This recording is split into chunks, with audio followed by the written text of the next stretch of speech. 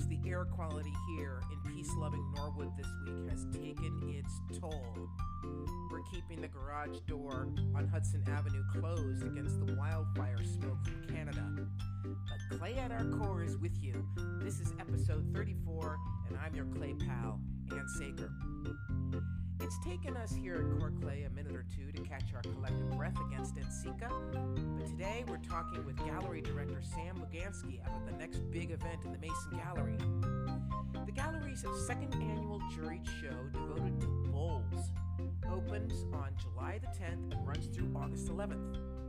A Bowl Lotta Love features more than a dozen works from ceramic artists near and far. In fact, Core Clay studio member and friend of the podcast, Beth Loudenberg, will display a bowl in this cool show. The juror was the wonderful local artist Brenda Tarbell, and we thank her for her efforts. Sam tells us all about the genesis of the show and how this year's presentation came about. Here's our conversation.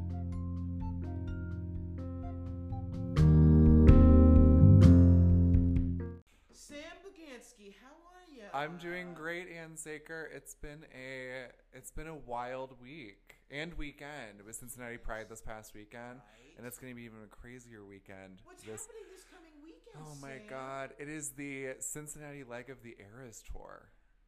I mean, absolutely confounding, crazy, wild, and I have tickets for the first night. Wow! You know. Sam. And for us geezers who can only guess at this. The Eras tour is by none other than Miss Taylor Swift. Mm-hmm. And she just announced that she's going to do another year of shows overseas. I know. So is she working on nuclear power here? What is going on with this woman that she has like energy to set a whole city on fire? She's just. I think she's one of the most famous people in the world, right? Yeah, but it's not fame that you don't have to be famous. No, but she's just like, tour. She's like, I don't even know how to say it. I think Taylor, for me, right, is nostalgia, past, present, future, right? Like she's one of the few women who've just really stood a really solid test of time. Truly. Right? Consistently reinventing herself. Yeah. Always and forever. Yeah. You know, each new project is a whole different side. Yeah. I'm just like, I'm going with past artist in resident Hannah Staba and a very good friend of mine, Greta, and we have great seats, lower bowl, like a little bit of a restricted view, but not too bad. Right. It's going to be a great time. You could sit in the nosebleeds, and you're going to have a great time. So, what is the song that you are just going to die a million times that she does for you? Oh my God! So she does surprise songs. So she does 2 surprise songs each show. 2 surprise songs. So basically, it's like what a whole. Basically they're mysteries. So like whatever she decides to sing. Sometimes like the openers will tell her what they want to hear or something like that. Right. But I mean, like the surprise songs. I was just talking to Hannah about this. The surprise songs I really want for me personally. There's like 3, even though she only plays 2. My number one is a project that it's a song called Renegade, and she's featured on it with Big Red Machine, which is a kind of like a collaboration between Bon Iver and The National, 2 pretty large Cincinnati music figures. Boy, that'd be something. It'd be absolutely crazy. The second one is Ivy. It's one of my favorite songs of all time. She's yet to play it. I would shave my head if she played Ivy. You heard it here first, listeners of Play at Our Core. I'm kind of kidding, but also like I would just be. So. I would be. Hold you to this. I would be sobbing. I would just be sobbing. Wow. It'd be great. And then the last one is a newer one. Hits different.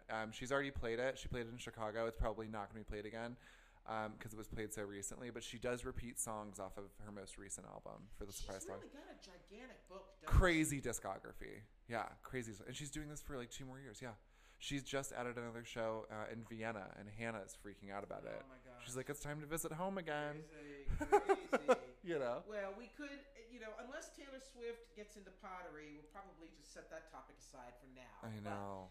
So the reason I wanted to it's been a while since been a minute. You've been on the podcast, but I wanted to talk to you about the next show that we're going to have at the Mason Gallery. Oh, yeah. So, it opens on July the 10th, Yeah. correct? Yeah. So talk to me about this show. What's it called? So this show is the second annual now Bowl Lotta Love show. A Bowl Lotta Love. Bowl Lotta Love.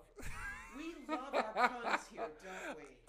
It's crazy. Right. It was so funny because we were when we first started the Bowl show, we were like, okay, like we can't just call it the Bowl show. Like that's fine. Like I know we call it in passing and all of that, the Bowl show, but we wanted a weird name. So finally, we were kind of sitting there, and we were all like, bowl this, bowl that, yada yada yada. And finally, I just typed into Google bowl puns, and there was just this. I was like, this really kind of like a weird website, and it just had a list. And I think Bowl Lotta Love was like the 20th one down or something like that. Okay. And I was like, that's funny because like Bowl Lotta Love, right? Like whole lot of love, and it's just like it's great because now we have like all these like really weird psychedelic kind of like 60s 70s vibe to a lot of our marketing.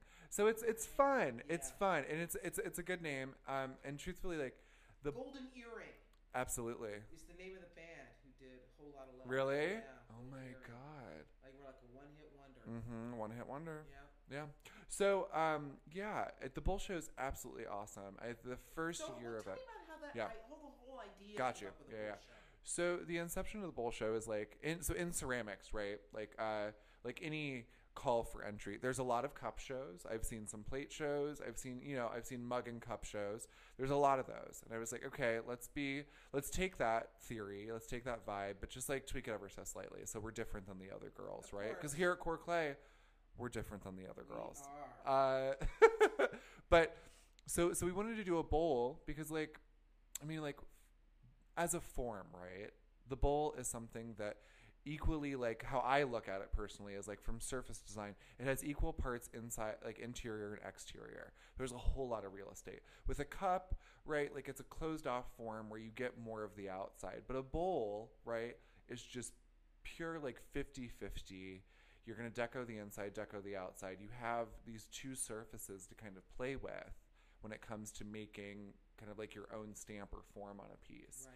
So I think it just made sense for us, you know. And you can have pasta, you can have coffee out of a bowl if you feel like. Right. I mean, like I don't know what you do with your spare time, but you know what I'm saying.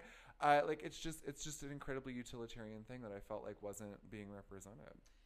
It is it's one of the first forms you learn how to throw. It's the easiest. Yeah. It's okay. That's interesting. What makes you think it's the easiest? Well, I mean, like for me, when I started throwing on the wheel, right? Like I wasn't good at plates because I always had that weird little dimple in the little mountain in the middle. I'm just not good at that. Every time. Yeah, I wasn't good at plates, and I honestly, frankly, I wasn't good at making stuff stand up either.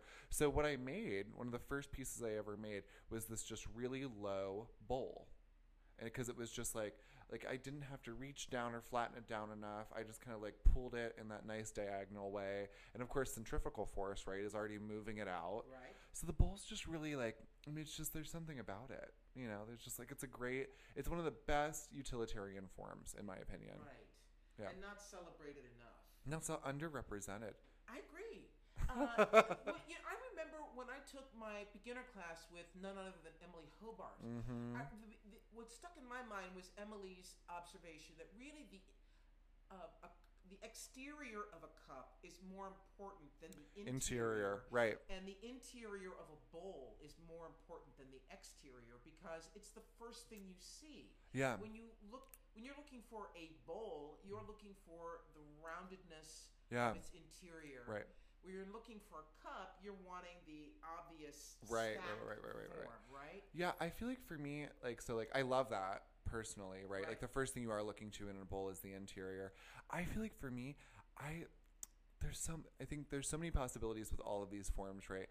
I would say for me, I look for like 50-50 inside outside. Okay. The first thing I look at, right, is the interior, but secondarily, like I love a pedestal foot. I think we know this by now. Yeah. Like a little high foot. Yep. The bowl's just really low, kind of, curving outward. Perfect. We love that. Yeah. I mean, classy foot on a bowl. I'm done. I'm sold. You get my money, right? But I would say, like, for me, what I like about the bowl, I feel like the plate for me is all interior. Like it's all like that flat front. Yes.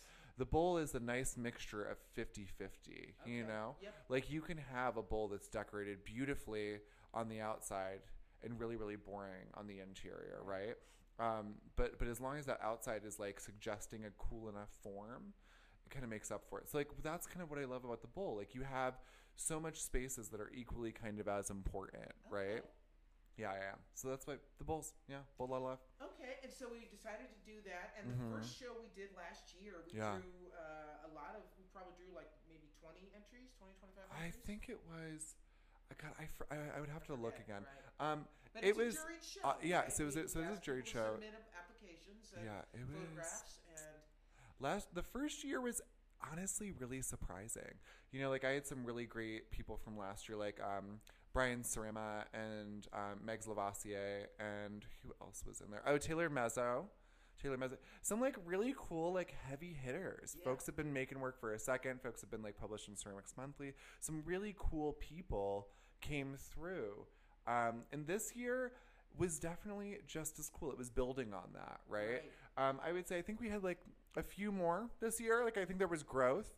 But yeah, like this year they were just like, I think it was definitely more of a different vibe.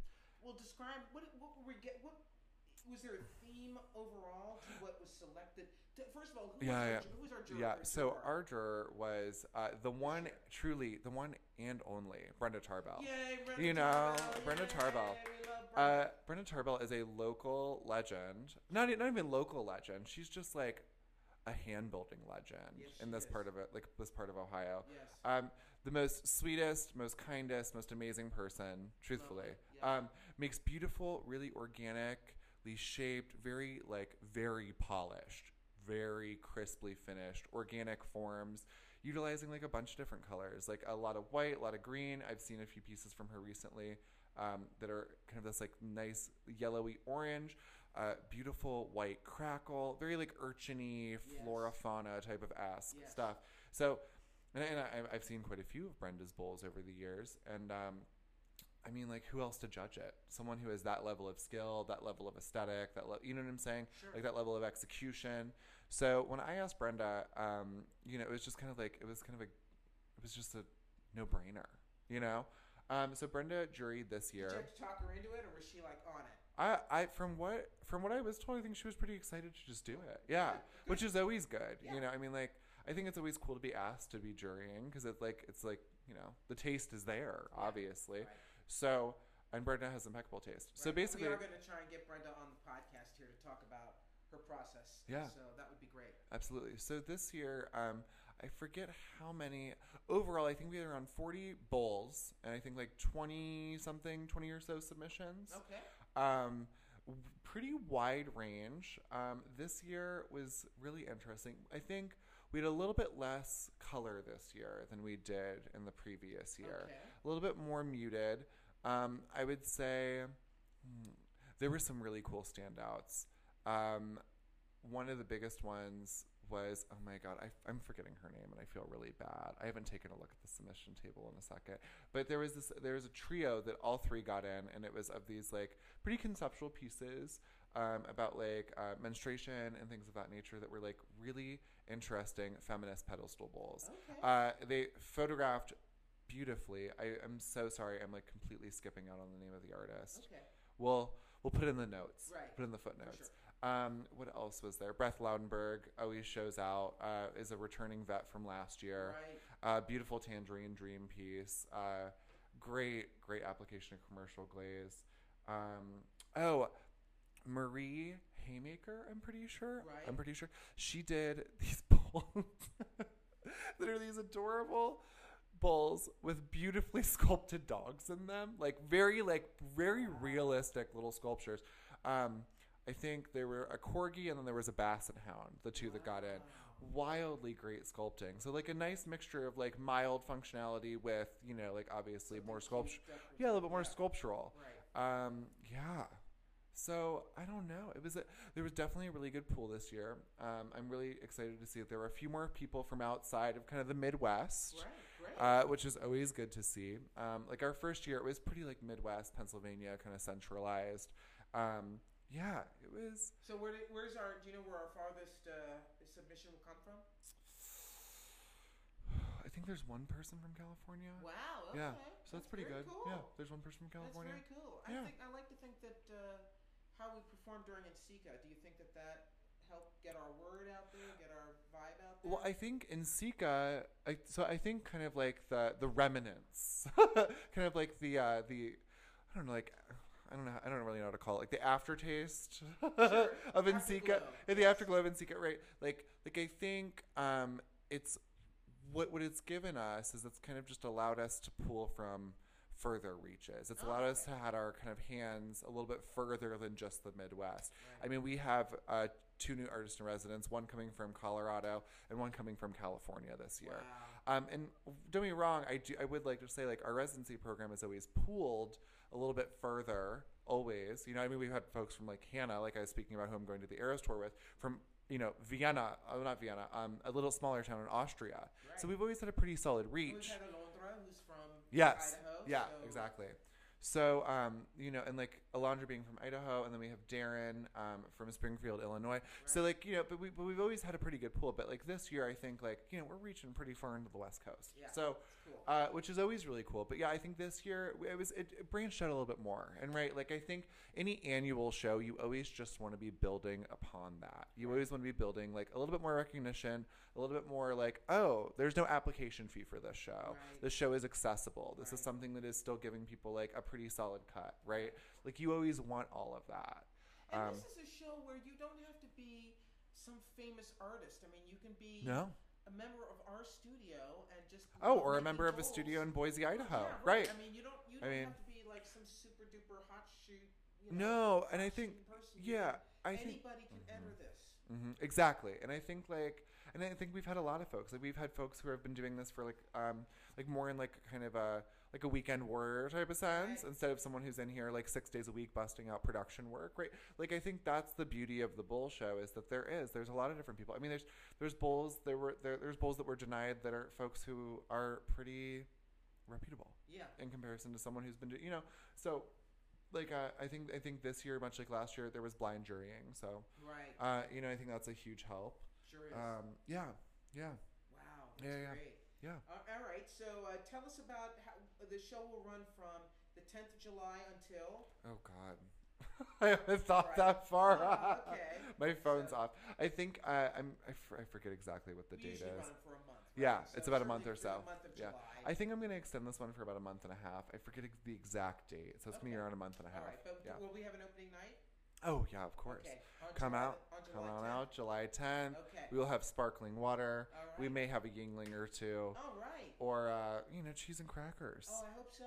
And just some, Taylor Swift, of course, playing softly in the background. I can only hope so.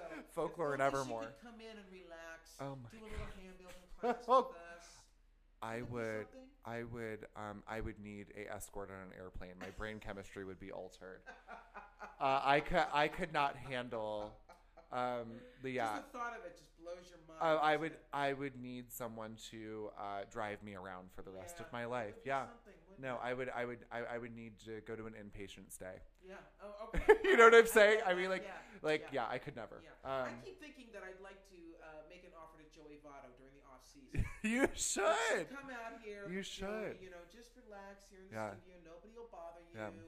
Learn how to throw. It'll be a very it's like chess. Oh, that'd be amazing. Centering experience for you. And it is super centering. Yeah, I think it'd be good for him. Oh my God. Yeah. So anyway. Yeah. So speaking of, one last thing. PSA. For Cincinnatians, the Cincinnati folk, do not go down to downtown. There is a Reds game. There is a Taylor Swift. I forget what else is going on. It's going to be a lot of people. Great. Yeah. So just take care of yourselves. Yeah. Stay in. Right. If you're going out, don't walk more than a block. Right. Take care of yourselves and let the crazy happen on the riverfront. Amen. Amen to that. If you feel like joining us, come join, I guess. Right, but be careful. Be careful. All right, Sam. Thank you so much. No problem. Talk to you later. Love you. Bye.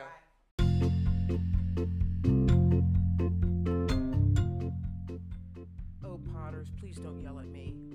I know.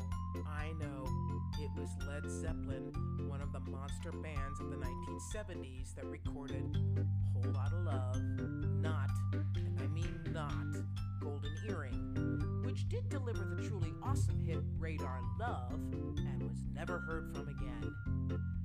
My baby boomer power rock radio credentials could be endangered.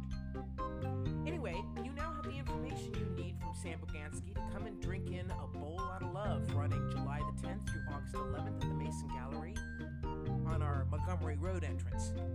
Be sure to make a note of it in whatever tracking medium you prefer. Me, I still use paper calendars.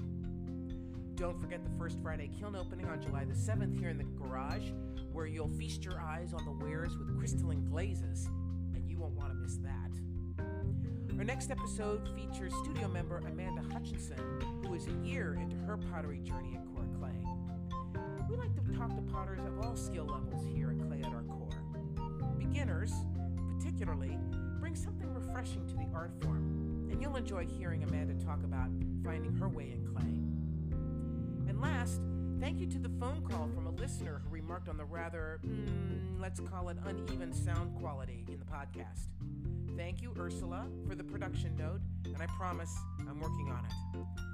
Until next time, this is Ann Sager, hoping your kiln gods are smiling upon